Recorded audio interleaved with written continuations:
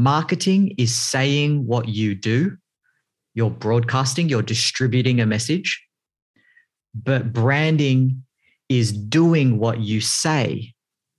And so the problem is that most brands out there are saying things they cannot substantiate. Welcome to the Sales Masters Podcast. Here we're going to be interviewing titans of industry, bringing you the hacks, the tips and tricks from the whole of the world on how you can get more effective in your business. We're going to bring some of the biggest names from across the world to drop their bombs, drop their information, to give you the info you need to thrive in business. We're going to talk about the struggles, we're going to talk about the successes and everything in between.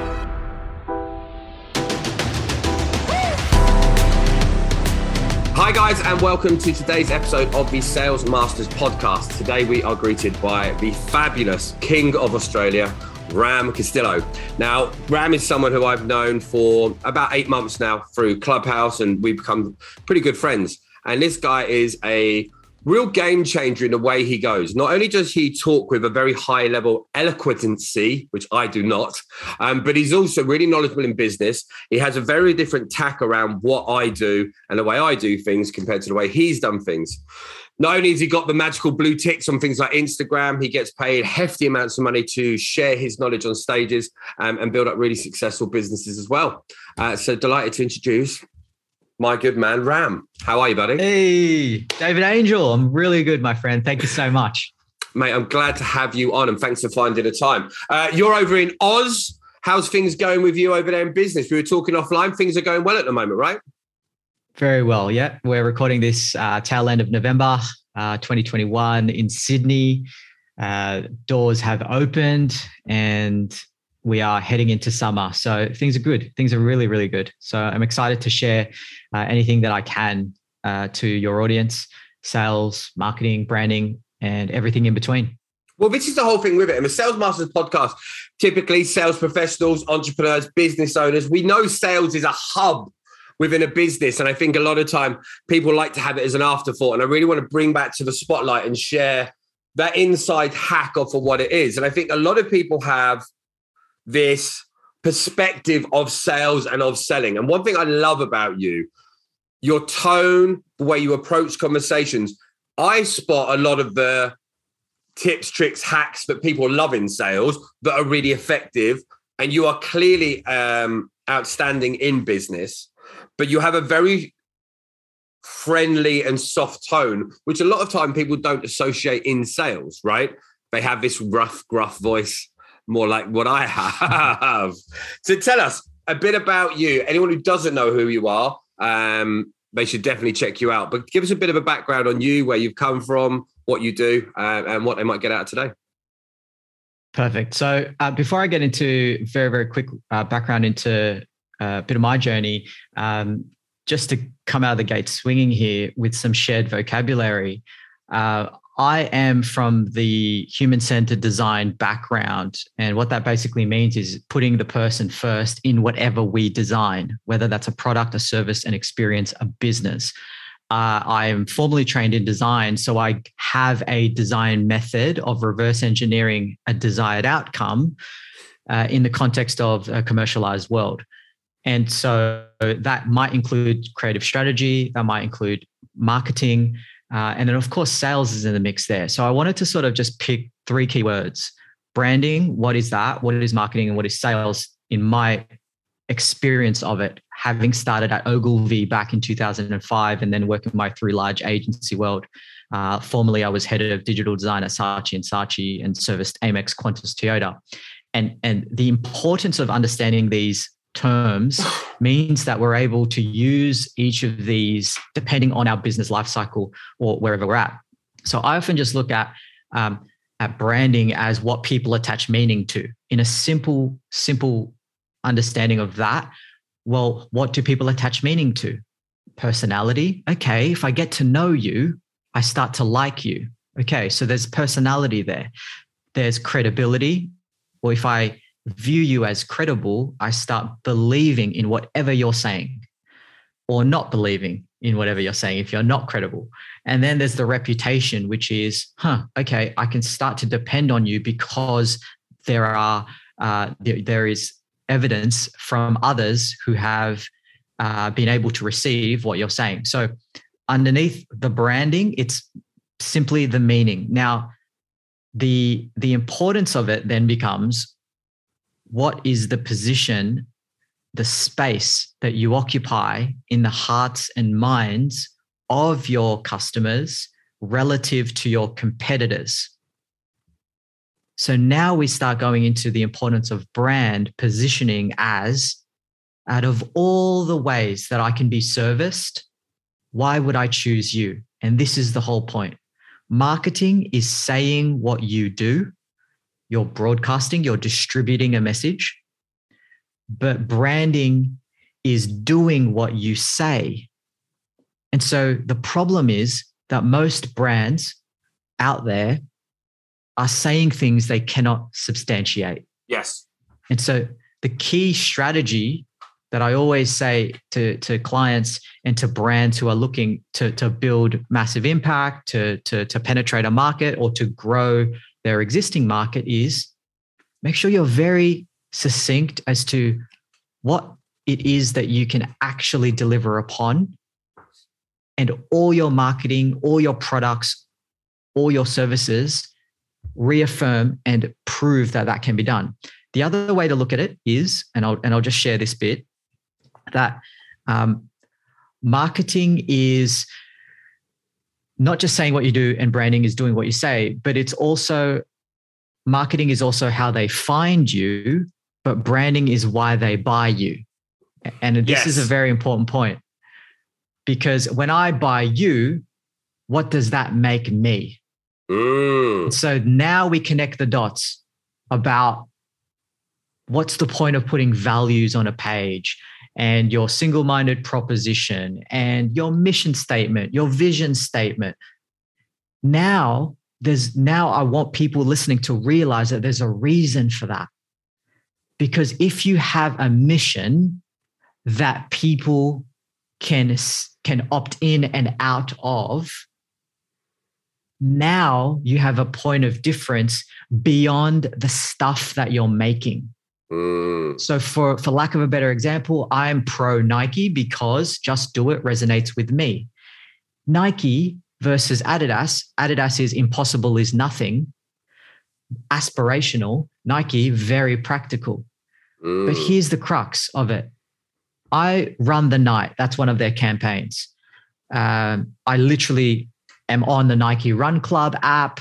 I buy their products. I'm part of this tribe. I resonate with that because I'm a very practical person. I don't really like talking about the aspirational side too much. I want the facts and I want the results. So if that resonates with you, Nike would likely be more for you. But going even further, Nike was never about the shoes. They were always about what can we become if we just did it. When they launched that campaign, that's been running for many decades now, they were getting handwritten notes, Dave, letters from people who have left toxic relationships, who have left crappy jobs that they hated, that had started businesses that they finally dreamed of. Insert dream here. And so now when we talk about brand, I want people to understand that there's a place for marketing, which is the saying, you're distributing all of those good things, you're being discovered through what you're saying. But the brand, you need to follow through, and it's the reason they buy you. And so the question is, where does sales come in? Marketing, in my opinion, generates the leads. Sales turns those leads into customers. So I'll park it there. I love it. And do you know, the way you go through things in such a systematized way, for me, branding's never been a strong point. We spoke about when we were talking about the Sales Master podcast and what to name and all the other type of stuff, brand colors and all the other stuff. Yes, I got with that. But I never really sit and think about why I buy the products I buy. Like things with Nike. I'm very much about Nike. I will automatically just pick up Nikes. And in my head, I don't ever take the time to go, why do I? And I'm guessing that's why you do what you do, because you're so immersed. For me, in the sales side, I hear people talk and I'm like, I see what you're doing here, right? And you see this from the other side. So if we're looking at what a lot of people do now and they hear you talk about all this stuff, and if I'm honest with it, when I hear you talk, you're so eloquent and professional with it, but a lot of people, do you think that they get daunted, or do you think people just don't pay enough attention to realize the power that branding's got? Because everyone likes to jump into sales, but I think there's a lot of this work at the start which people just don't do. Like they're trying to jump over a wall by standing next to it. When I feel with branding, that gives you the pace and the run up to make it easier to get over the top, right? Yeah, it's a very good question. I think it can seem as if there is this very diagnosed, sort of like laser focused way of breaking this up. And but what I would want people to think about more than the prescriptive step-by-step way of accessing a great brand is looking at a framework, and I'll give one right now, such as what your competitive advantage is, right? So a framework that I use to get your competitive advantage, I'll backpedal here. A comedian doesn't say, hey, listen to my jokes, I'm funny. Right. The comedian says 10 funny jokes in a row and we get the impression that they're funny. Yes. Okay. So exactly what you said with I don't think about Ram, I don't think about Nike, with all the things in that way. I just buy them. I don't even know maybe even the deep reasons. But, and that's good. That's good because I don't. It's done its job, right? That's done its correct. job. It's got me to know without realizing I know. Going back to the comedian, we shouldn't ever say that we're good at sales. Yes. Other people should tell me. There you go. Yeah. And we need to get that impression. So how do we get that impression? Part of that is the personality. So we need to ramp that up. Part of that is the credibility. So we need to ramp that up. And part of that is the reputation. We need to ramp that up. But in order for even any of this to start, is we need to know what market we're even entering into. And part of it is that the issue is, and I deal with this every single day with brands that are too broad. So my recommendation straight off the bat, if you want a better brand than you're currently in. Now, granted, you're probably in the hearts and minds of some, sure, but you don't want to just be average in your space. The space that you occupy has to be different in order to compete. And in order to compete, you need what? A competitive advantage. And so here's a framework. Draw 2 circles on a page. On the left, you have the word appealing, ? So what is appealing? On the right, which overlaps, is exclusive. And this is what it's about, right? It's not about a fluffy sort of idea. We want to arrive at a really tangible business generating strategic tool. This is a tool. Okay. Now here's the thing. If you don't have anything appealing and exclusive, guess what? You don't have a competitive advantage. And the reality is that too many of you listening, this is the bittersweet, but I mean well, you're too broad. You're too freaking broad. And guess what stops people most of the time? Oh, Ram, I don't want to alienate my customers or people. Guess what? You have to. I'll tell you why. Because you can't service everyone anyway. And in order to have a great brand, here is the point. You must accept that you will be very popular, very, very popular to a few, equally and likely very unpopular to the other end, and very neutral to the majority. Now, out of all the bloody chocolate, in the world from one bean, how can there be so many damn chocolate brands? How? It's because of this very point. You need to craft a point of difference. Yeah. In order to compete. Snickers really satisfies, chunky, nutty, filling. You're not you when you're hungry. Yes. Kit Kat, have a break, have a Kit Kat. M&M's, milk chocolate that melts in your mouth, not on your hand. Ferrero Rocher, it's luxurious. It's got gold foiling, for crying out loud. But all of these statements, proposition lines that I've just said, these taglines, they're not one of them can say the same for each other. Yes. Same with cars. Tesla is pro innovation. Out of all the cars that move people physically, why would you choose Tesla? They all have 4 wheels. They all have an engine. They all have a transportation that can get you from A to B faster than being on your feet. We get that. So then why would you choose Tesla? It's because of when I buy Tesla, what does that make me? It makes me pro innovation. Aha, badge on my chest. Makes me show others in the world that I'm pro tech, pro innovation, that I value sustainable energy. That's a bit more, sustainable than petrol. I buy Apple over Samsung or Android. Why? Because I want people to know that I also value the same things that these companies value. So I want you to think about that. Stand for something and don't back down with what you stand for, what you stand against. And I hope now people can start to think about, when they think about brand, that these are the things that they really need to solidify. Otherwise, they become average and they don't have an opinion. That's a dangerous place. Have an opinion.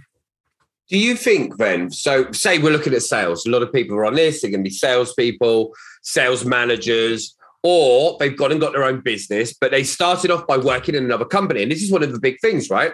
You started off working in a big company. You were doing sales. They'd already done the brand, right? They'd already got the message. They already built the audience. You weren't there at day one when you had to create it. So you just come in, they told you everything, and you went, oh, okay, now I understand this. So when people are at this stage now, so say people are sat there now, they're like, okay, this makes sense. I need to get more out there. What's their first couple of steps that we go, okay, this is what's going to get you your mindset right or your message right? What's some quick things that people can be taken up? They should obviously go more detailed, but the quick victories that people should sort of move towards.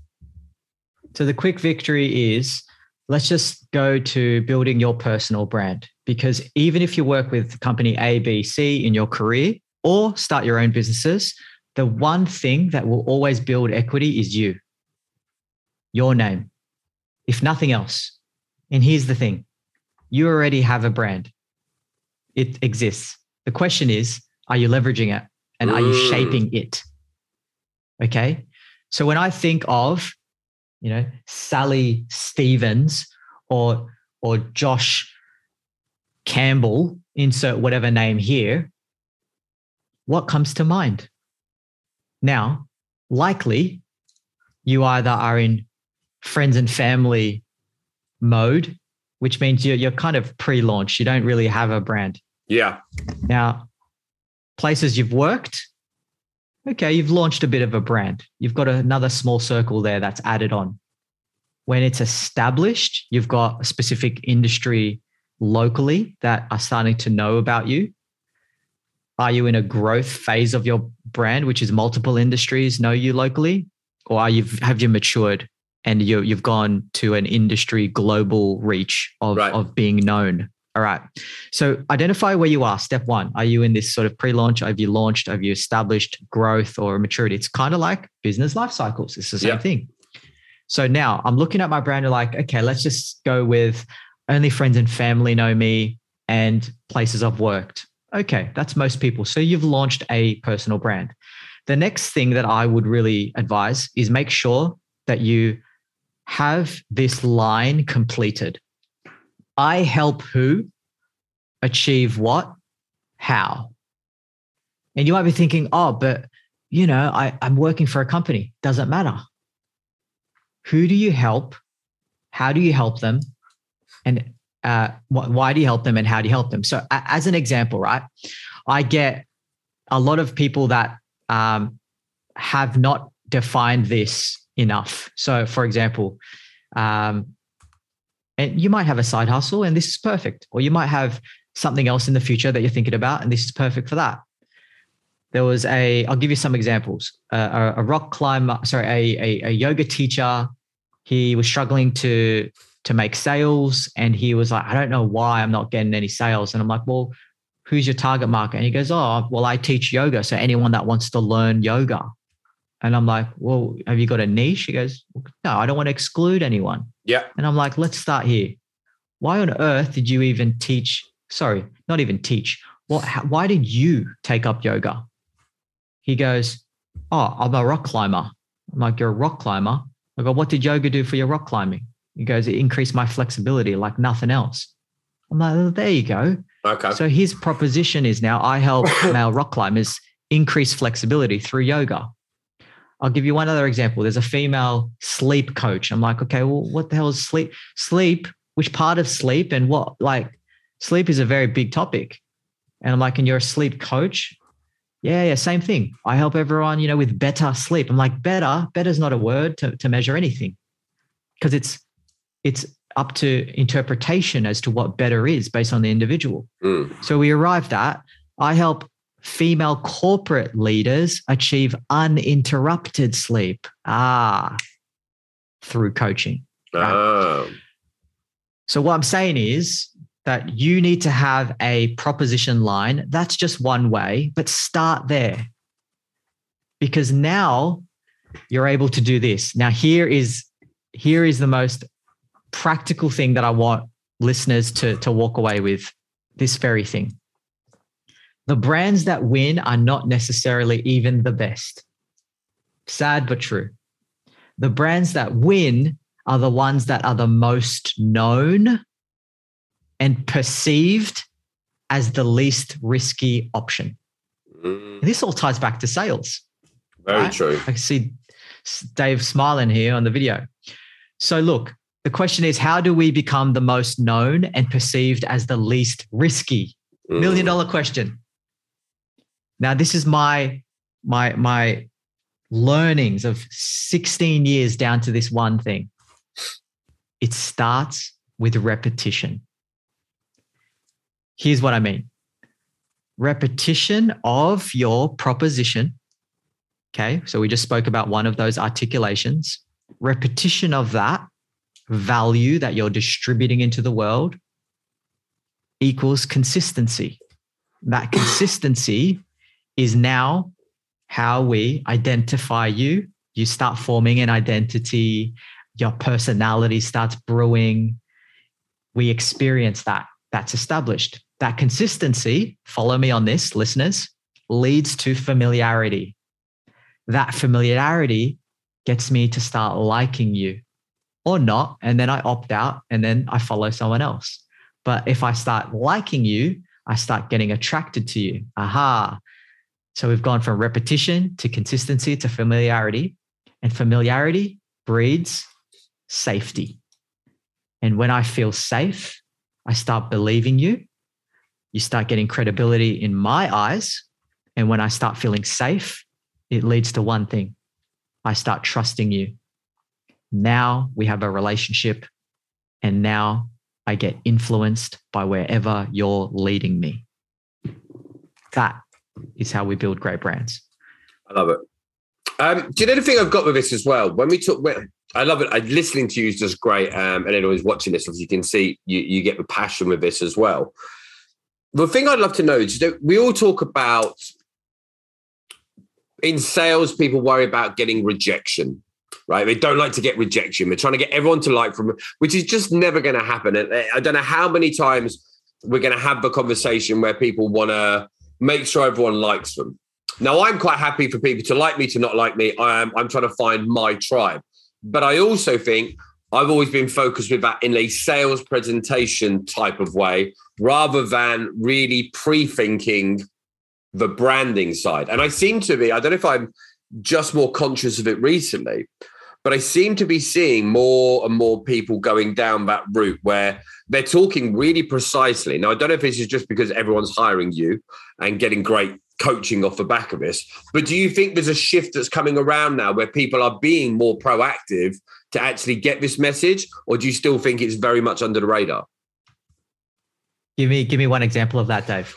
So if you think of it now, I literally will see people now get very clear about, I'll see female coaches. I help women, female professionals in their 40s overcome X, right? I'm seeing a lot more of this now. And I hear people getting a lot more pinpoint accurate behind that. And do you think that's just a shift in the world in general where people are more aware of this?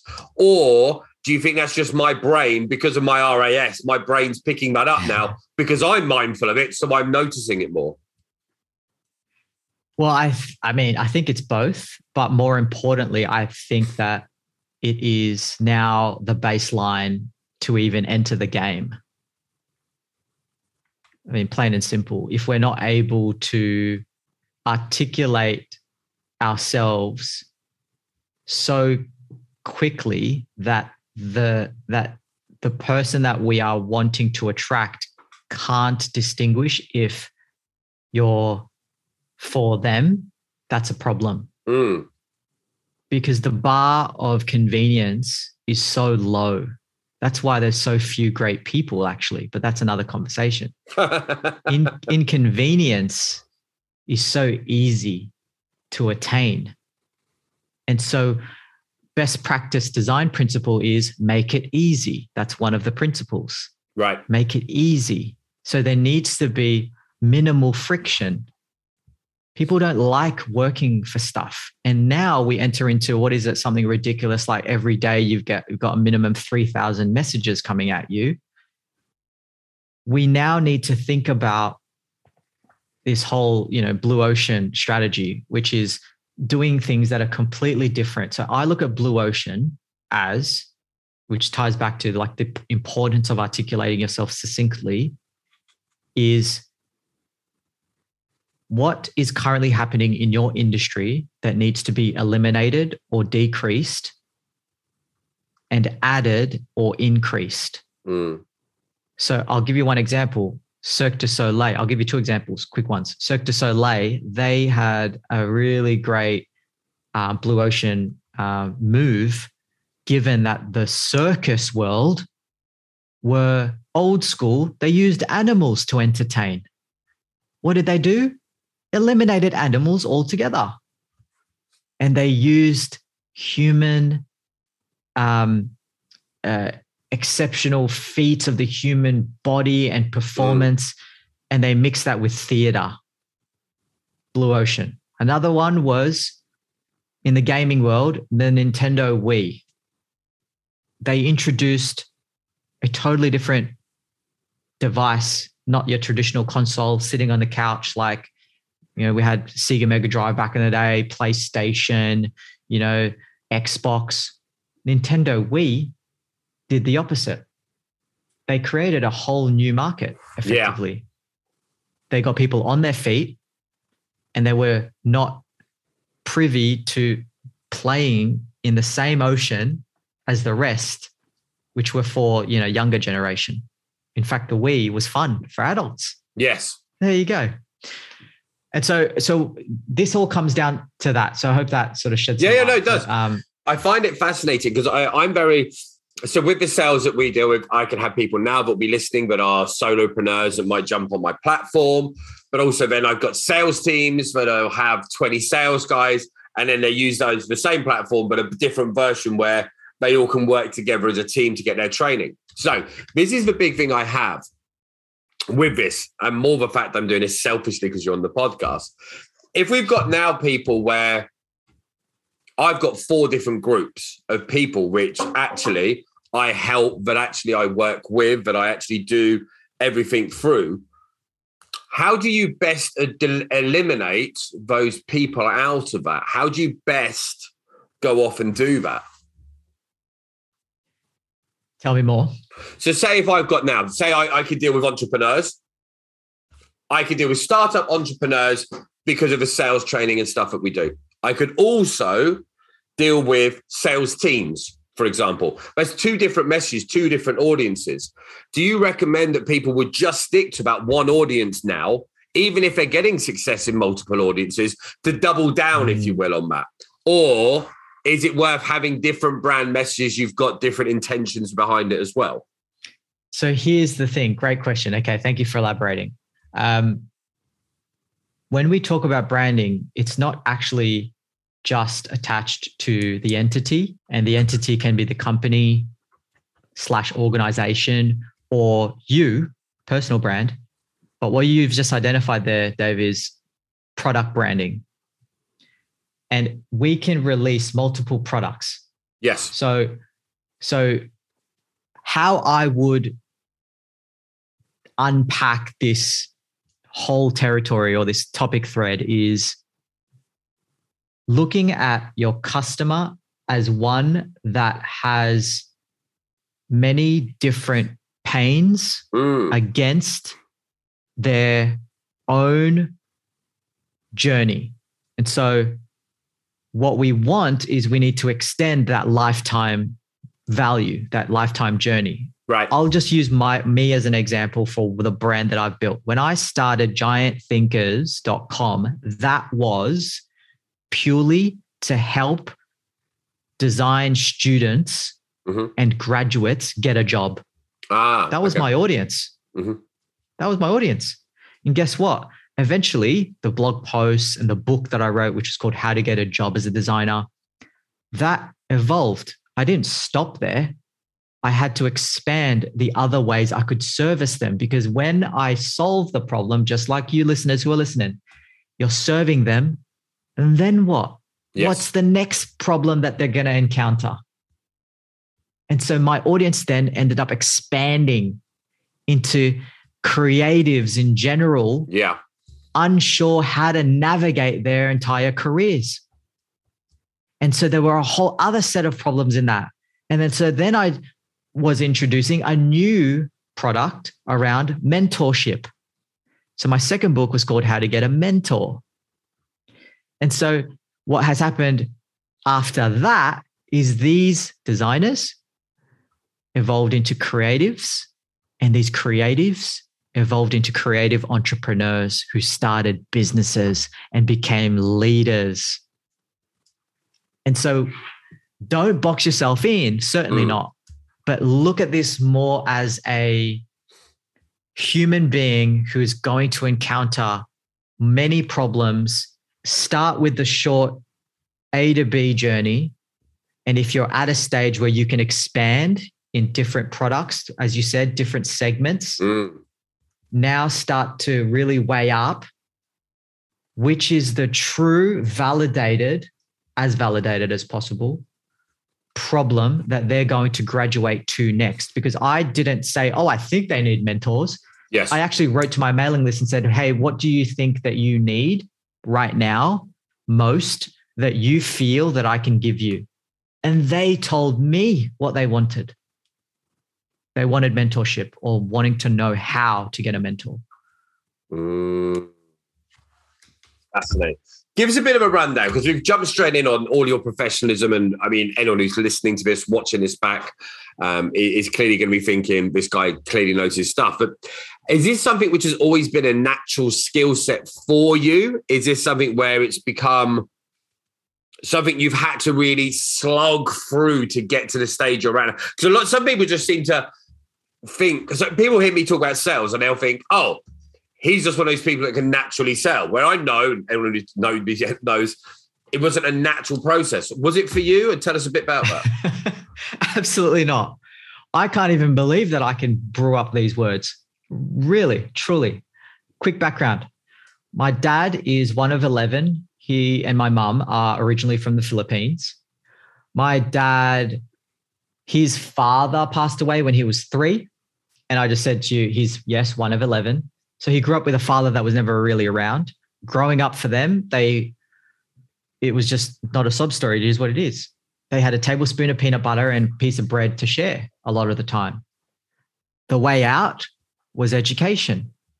100 million people in the Philippines.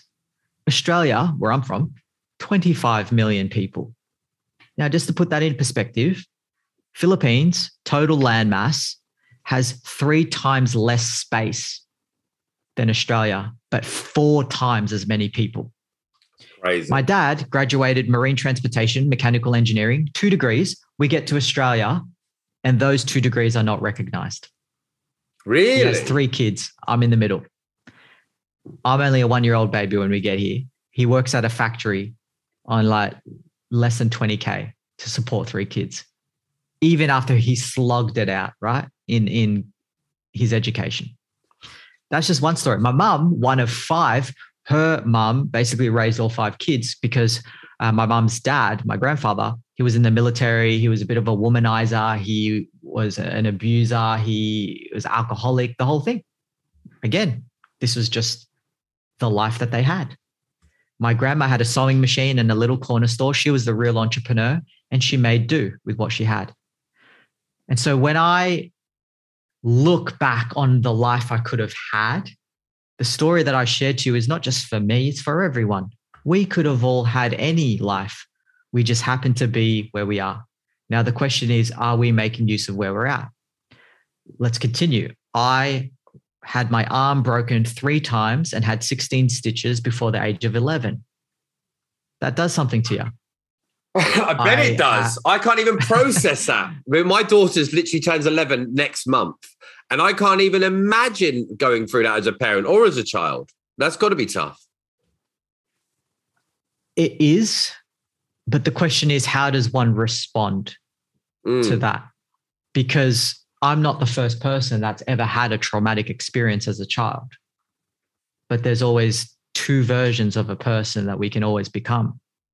And so thankful for great parenting, thankful for the unconditional love and the people that I've had from when I was a child all the way through to now, coaches, mentors, people that have shown me that despite the pain and the hurt, that there is a way. I was the shortest kid in school. I was the second shortest in high school. I was never the most athletic, always in the friend zone, always in the C or D grade of everything, never the most athletic, never the most intelligent. However, I did have a natural sort of drawing to art, and I was drawn to that. I remember my mum cooking spaghetti in our little apartment. I was 4 years old, and she said, "Ram, what do you want to be when you grow up?" She's cooking spaghetti. I could still smell the moment. And I would collect empty tissue boxes and toilet paper rolls. We didn't have iPads back then. So I would make stuff, and I was busy making a whole robot and cities. And I just said to my mom, "I don't know." And she put her hand on my shoulder. She said, "What do you want to be?" And I go, "I don't know, Mom. I just want to make stuff." And she goes, "Well, whatever you want to be, make sure you dream big. Make sure you dream much, much bigger." And so that alone at a young age, that was allowing me permission to explore. And so for anyone listening to this, give yourself the bloody permission to just try. There's this wonderful TED Talk by Ken Robinson. There's one bit that he shares in there. Sadly, he passed away at age of 70 last year. Great creative genius. He said this story. There was a girl, 6 years old, in drawing class. She's always very agitated, doesn't pay attention, very distracted. Teacher came over to her one time. She was very calm and very concentrated. And she said, "Hey, what are you drawing? What are you doing?" She goes, "Oh, I'm drawing." She goes, "Oh, what are you drawing?" "I'm drawing a photo. I'm drawing a picture of God." And the teacher said, "How? That's impossible. No one knows what God looks like." And she said, "Well, they will in a minute." And so the point is that we need to bring that back, not being afraid to try, not being frightened to be wrong. And so for me, just my experience, I believe that my parents gifted me with no sort of framing of, "Oh, if you're not good at that, you're not great." Yeah. No, I was bad at a lot of stuff. I just tried many things. So my sample size became, I think I really like this because I wasn't good at all the other stuff. And I'm okay with that. I'm happy that I tried. And so it became that couple things. We need to take charge of that saying, I've often said that a fish would be a terrible tree climber. I love that phrase. Know what you're bloody good at. I'm not 6 foot like you, Dave, right? I could never be, or never say never, but, I'm not built like LeBron James or Usain Bolt. But I was built with infinite curiosity. So what do you have? You've got something. Everyone's got something that I would never even be able to understand. And here's the thing. We need to go down and pursue that more. And isn't it funny? We started with competitive advantage. What makes you different? This all links back to that. And for all of you listening, it might be sales. Go all in on that. That's a skill. Probably one of the most important skills to be able to communicate, negotiate. You can apply that to any part of your life. So I'm really glad that people are listening to this. Yeah, I am too. And I think it's a great story you're sharing. I think when we're talking about sales, well, let's look at your business. I mean, you've got a successful business. If someone knocks at your door today and they're like, I can prove I'm a great salesperson that can generate whatever, $1 million worth of business in the next 3 months. I don't want any wages. I just want commission and I want to get a good cut. I'm guessing you'd be over the moon to have someone knock at your door like it, right? Because as a business owner, that drives, like if you've got someone who, like we said earlier, is no hassle, no problems, has the skills, knows what to do, is a professional in their field, you can pretty much write your own ticket, right? And you obviously come across extremely well. You know what you're doing out there. But if you've got people now that are ground one, they're listening to this podcast, they've never been here before, they're like, my God, this guy's inspiring me, but he's too far ahead for me. Because a lot of people get that weird thing, right? Oh, they're too far ahead. I've missed the boat. My opportunity's gone. What do you think is one of the key things right now? If you were going to get started again today, we take all your skills out of the way, we take you back to being, 18 years old, and you're going to start again from now. What would be the advice you saw, some of the bits of advice you would give the 18-year-old version of you with no experience? Mate, I've got a few straight off the bat. Number 1, willingness to explore. Number 2, curiosity to try. Because if you don't have willingness to explore, curiosity to try, no one can help you. Number 3, persistence trumps circumstance. I've always said this. Don't dig up seeds as soon as you plant them, for crying out loud. Right? Number 4, people over profit. If the purpose isn't there, then the product doesn't matter. So reflect. Go to the places that go, what am I doing this for? And guess what? If you're in a stage where you're just learning, that's a reason. Enjoy the learning. Number 5, I would say double down on your strengths. I tapped on this recently, right? A few minutes ago, with the fish being a terrible tree climber. Number 6 is choose your hard. There's articulations of this, but I always say that it's hard to live in poverty, but it's also hard to run $1 million business and be responsible for 50 plus employees. It's hard to be obese, but it's also hard to be a world-class athlete.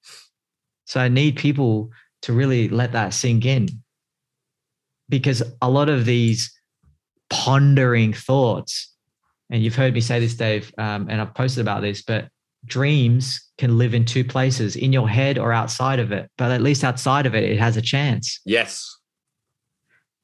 And the last thing I'll share, number 7, is around specific lessons will repeat themselves until we learn them. And I often look at, boat and sailor analogies. Calm waters make poor sailors, which leads me to this thought, like being rich doesn't necessarily mean being wealthy. For me, being wealthy is acquiring internal treasures for external change. Yeah. Wealth accumulation is in overcoming. That the more we overcome, every time we overcome, we get another coin. We earn more patience. We earn more resilience. We earn more humility. We earn more creativity. We earn more courage. Because it's less about what is the skill. There's books for that. There's scripts. There's training to upskill, competency level, anything that you need to learn. There's people that you can reach out to faster than ever before. DM people on Instagram, tweet them, get to know them. But what is missing and what will get you there is the question, who do you need to become to get what you want? And who can you speak to that emulates those qualities? This is the fastest way that I've been able to get to where I am. I'm in my mid-30s, to being able to buy my first property at 26, 27, buy my second at 29, buy my third at 32. Now I'm doing multi-units. I'm not a property guy. I've just said to you one revenue stream. I've launched many different businesses. I've got 11 different ventures on the go at the moment. And I help people get unstuck, business owners specifically. But the reason why I've been able to do it are the things that I just mentioned. Because if you have at least the first one, the willingness to explore, and the second one, curiosity to try, guess what? I know most of you are already thinking, shit, I don't have the willingness. That's why I'm not where I'm at. And I certainly don't have the curiosity. Famous Wayne Gretzky quote, right? You miss 100% of the shots that you don't take. Just take a shot. Yes. I think it's fascinating you say with this as well, because I think, especially in sales, for people that are listening to this, it's very easy to get caught up in our own heads, our own nonsense, the stuff that's going on, the reasons why it could go wrong, and people don't think about what could go right. And I think for a lot of people out there now, just getting out of their own way is one of the biggest things that a lot of people don't do, right? They'll sit on if I want to go off and lose 20 kilos, for example, but I'm sat on a sofa eating Cheetos, going, I need to stop eating. I need to stop eating. Like, the best thing to do is just to stop eating, right? Just put the crisp down. Like, too many people, they just keep going and keep going and keep going. We say it in sales, especially. I'll go into companies and we'll talk to people and we'll be like, oh, well, there's a problem with the leads and then this is an issue and so coronavirus and this circumstance and that circumstance. And we say to them all the time, well, what's the effort that you're putting in? And they're like, well, I'm putting in the effort based on the results I got last month. I'm like, but the results you got last month were based on the effort you put in. And we're on this weird little conveyor belt. I do love those tips. I really do. I'll add this. Yeah, go on, Dave.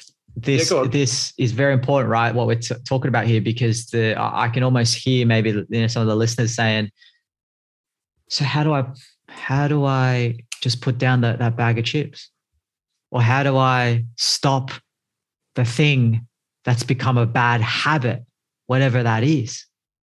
And so I often say, number one, don't believe everything you think. Number two, your behavior is a result of the thinking and beliefs that are manifesting into actions. It's the old thinking leads to words, the words lead to action, action leads to your habits, your habits turn into your character.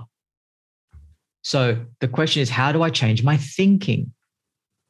Well, how about you look at yourself as soil, and is my soil fertile enough to grow?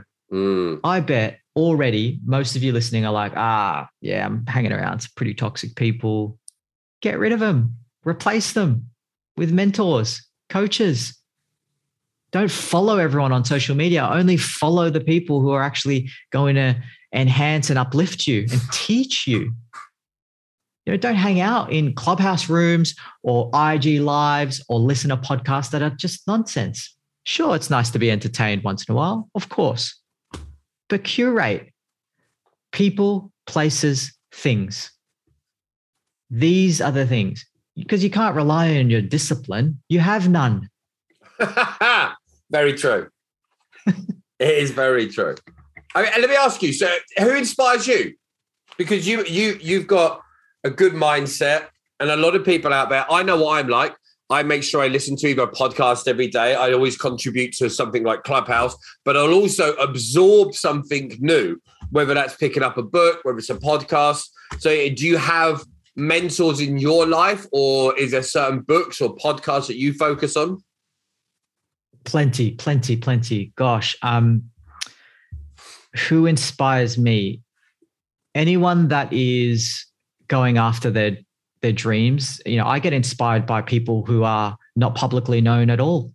I get inspired by people who write to me, you know, who said that, Ram, you the thing is, it just keeps coming back around, right? You inspire others. They say they took action. Then you get inspired. You're like, wow, this is why I do what I do.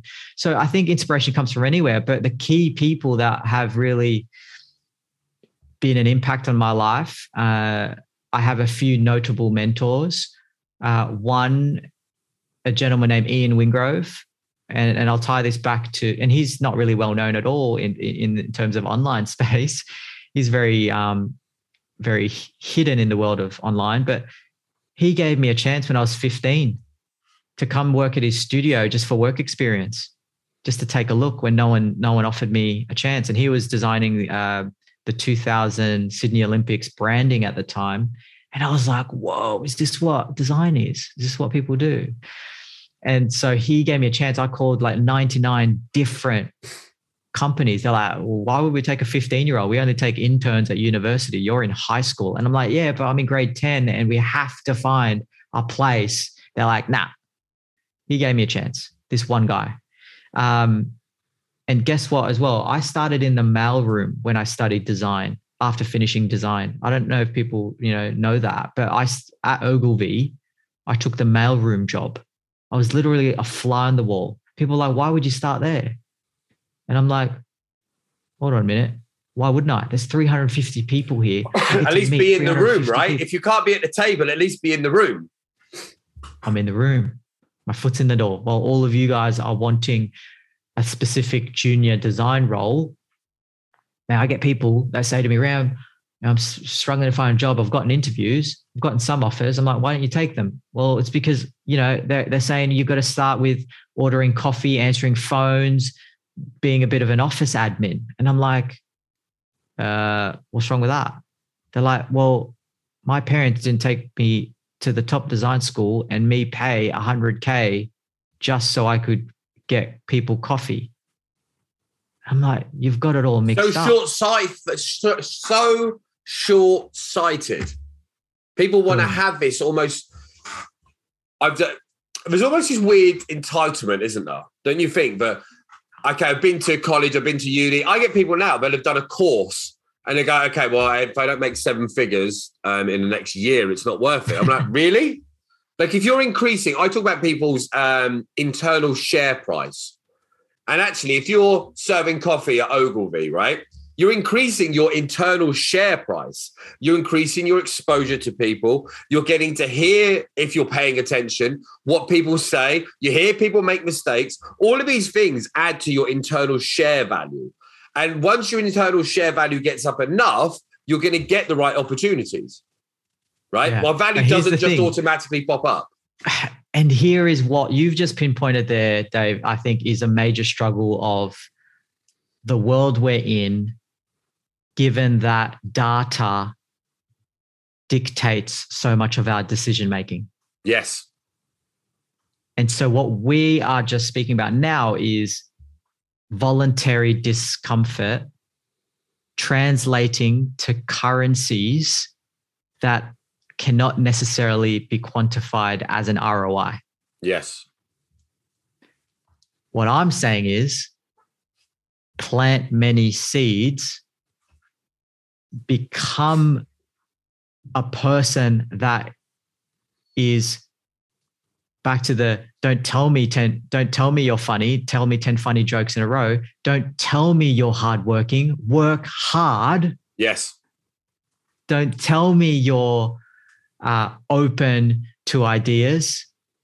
Live with an open mind. Don't tell me that you can do the job. Show me. Yes. And so we need to never have that leave us, no matter what stage we're in. Do you think people are more committed to their excuses than they are to their growth? Oh, that's a good one. I think a lot of people I talk to now, they are so articulate with their excuses. I know that they've done the repetition on this excuse, right? They're so articulate with the excuse. I'm like, you've said that to so many people. How long have you been saying this? Well, it's been going on for years. So you've practiced your excuses. How many things have you practiced to come out of it this week? Mate. Like if you've told 10 people the excuse, you best have told 100 people your new plan. You best have took 100 new steps. But people are practicing these excuses. What do you think? I'm going to say this. It's taken me so many years to find out why that happens. And for me, it comes down to this.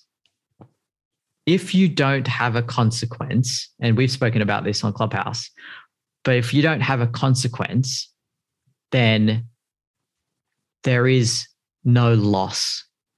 And if there's no loss, there is no movement. There is no need. There's no driver for you. So it's actually two things. People have excuses that they've said so many times that sometimes it's a blind spot, but they've said it and they've not attached a consequence to it, number one, and there's not been a accountability partner attached to that either. Because if you really want the dial to move forward, let's say I want to close X amount of sales, or I want to get better, whatever measured better looks like, the person that's actually going to get it done is going to put a voluntary measurement or something that they'll go without or something that they'll gain. So for me, I've been using things like that 1 cup of coffee that you bloody love. I'm not allowed to have that unless I finish the thing that I said. I also have started including, because I love tennis, I'm like, you can't pick up your racket, mate, until you do these things. And so I use that to effectively hack into my behavior because I want that, but I also am announcing a lot of my goals publicly, or the thing that I want. That's the other thing. No one's going to know if you didn't complete something, if you've just kept it within yourself. And so the excuses are so buried that it becomes your default dialogue. And that's a dangerous place to be because no one's challenging you. It sure is. And no one knows even, what you've said that you wanted to do that's actually getting done or not done. Ram, I could talk to you forever. Ladies and gentlemen, however you identify, if you've enjoyed this today, make sure you go out and check out Ram. There'll be links somewhere on this podcast so you can see in more detail how to follow Ram, find Ram. Ram not only does a huge amount of speaking gigs and does all this great stuff on podcasts, he has his own podcast, which is fantastic, but also is someone who runs, or you're involved with 11 companies, right? Which, if you're out there now and you're listening into this or you're watching this back and you're struggling to get results within your single entity, your single business, you've got a sales team of 5 guys or 5 ladies, or it's just you and you're a solopreneur and you can't even fathom having 11 companies, think about the structure that Ram's talking about here. Thinking about the things he's doing. Go and follow him. Go and buy the books. Go and listen to the podcasts. Ram, thank you for coming on today. Have you got anything you want to talk to people about? Anything going on in your life that you'd like to share with people? Where can they find you and all that jazz? Oh, look, the main thing is that you got something that you can use today. So hopefully that was something available to you. But if you want to continue the conversation, my DMs are always open. And this is what it's about. You're hearing this right now. Some of you are going to just listen, and some of you might go, oh, actually, I might actually send Ram a DM. He's literally said, DM him. And so this is the thing, reach out to people, whether it's me, Dave Sales Angel, anyone else. Build rapport, because we don't know what will happen. After that high turns into a conversation, that conversation might turn into advice. That advice might lead to a new opportunity. We've got to play the long game. And on that note, I'll share one quote that my mentor, Debbie Millman, one of my mentors, Debbie Millman, she owns the longest running podcast for design for coming up to 14, 15 years. And she said this, it's always stuck. The longer it takes, the longer it'll last. And the more you'll be prepared for the success when it comes. So let go of that sort of, oh, but such and such has done it quicker. Don't worry about that. It's not serving you. It's not helping you. As they say, comparison is a thief of joy. Just run your own race. Do your own thing. Start there and seek help. Don't do it on your own. You've got a load of mentors and thought leaders available to you. This podcast, Dave Sales Angel, reach out to him. Reach out to people who have done it. You don't need to do things, especially mistakes that have already been done for you. So that would be just a few things. But yeah, reach out to me on Instagram, The Giant Thinker, or anywhere online. Search my name, Ram Castillo, and let's continue to chat. Happy to redirect you or introduce you to people.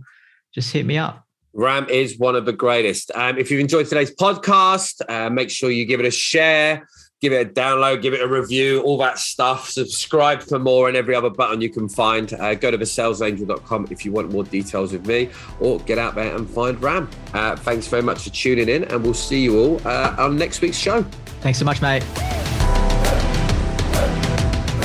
Thanks for tuning in. Remember, like, follow, subscribe, rate and review, and join me again on the next edition of the Sales Masters Podcast.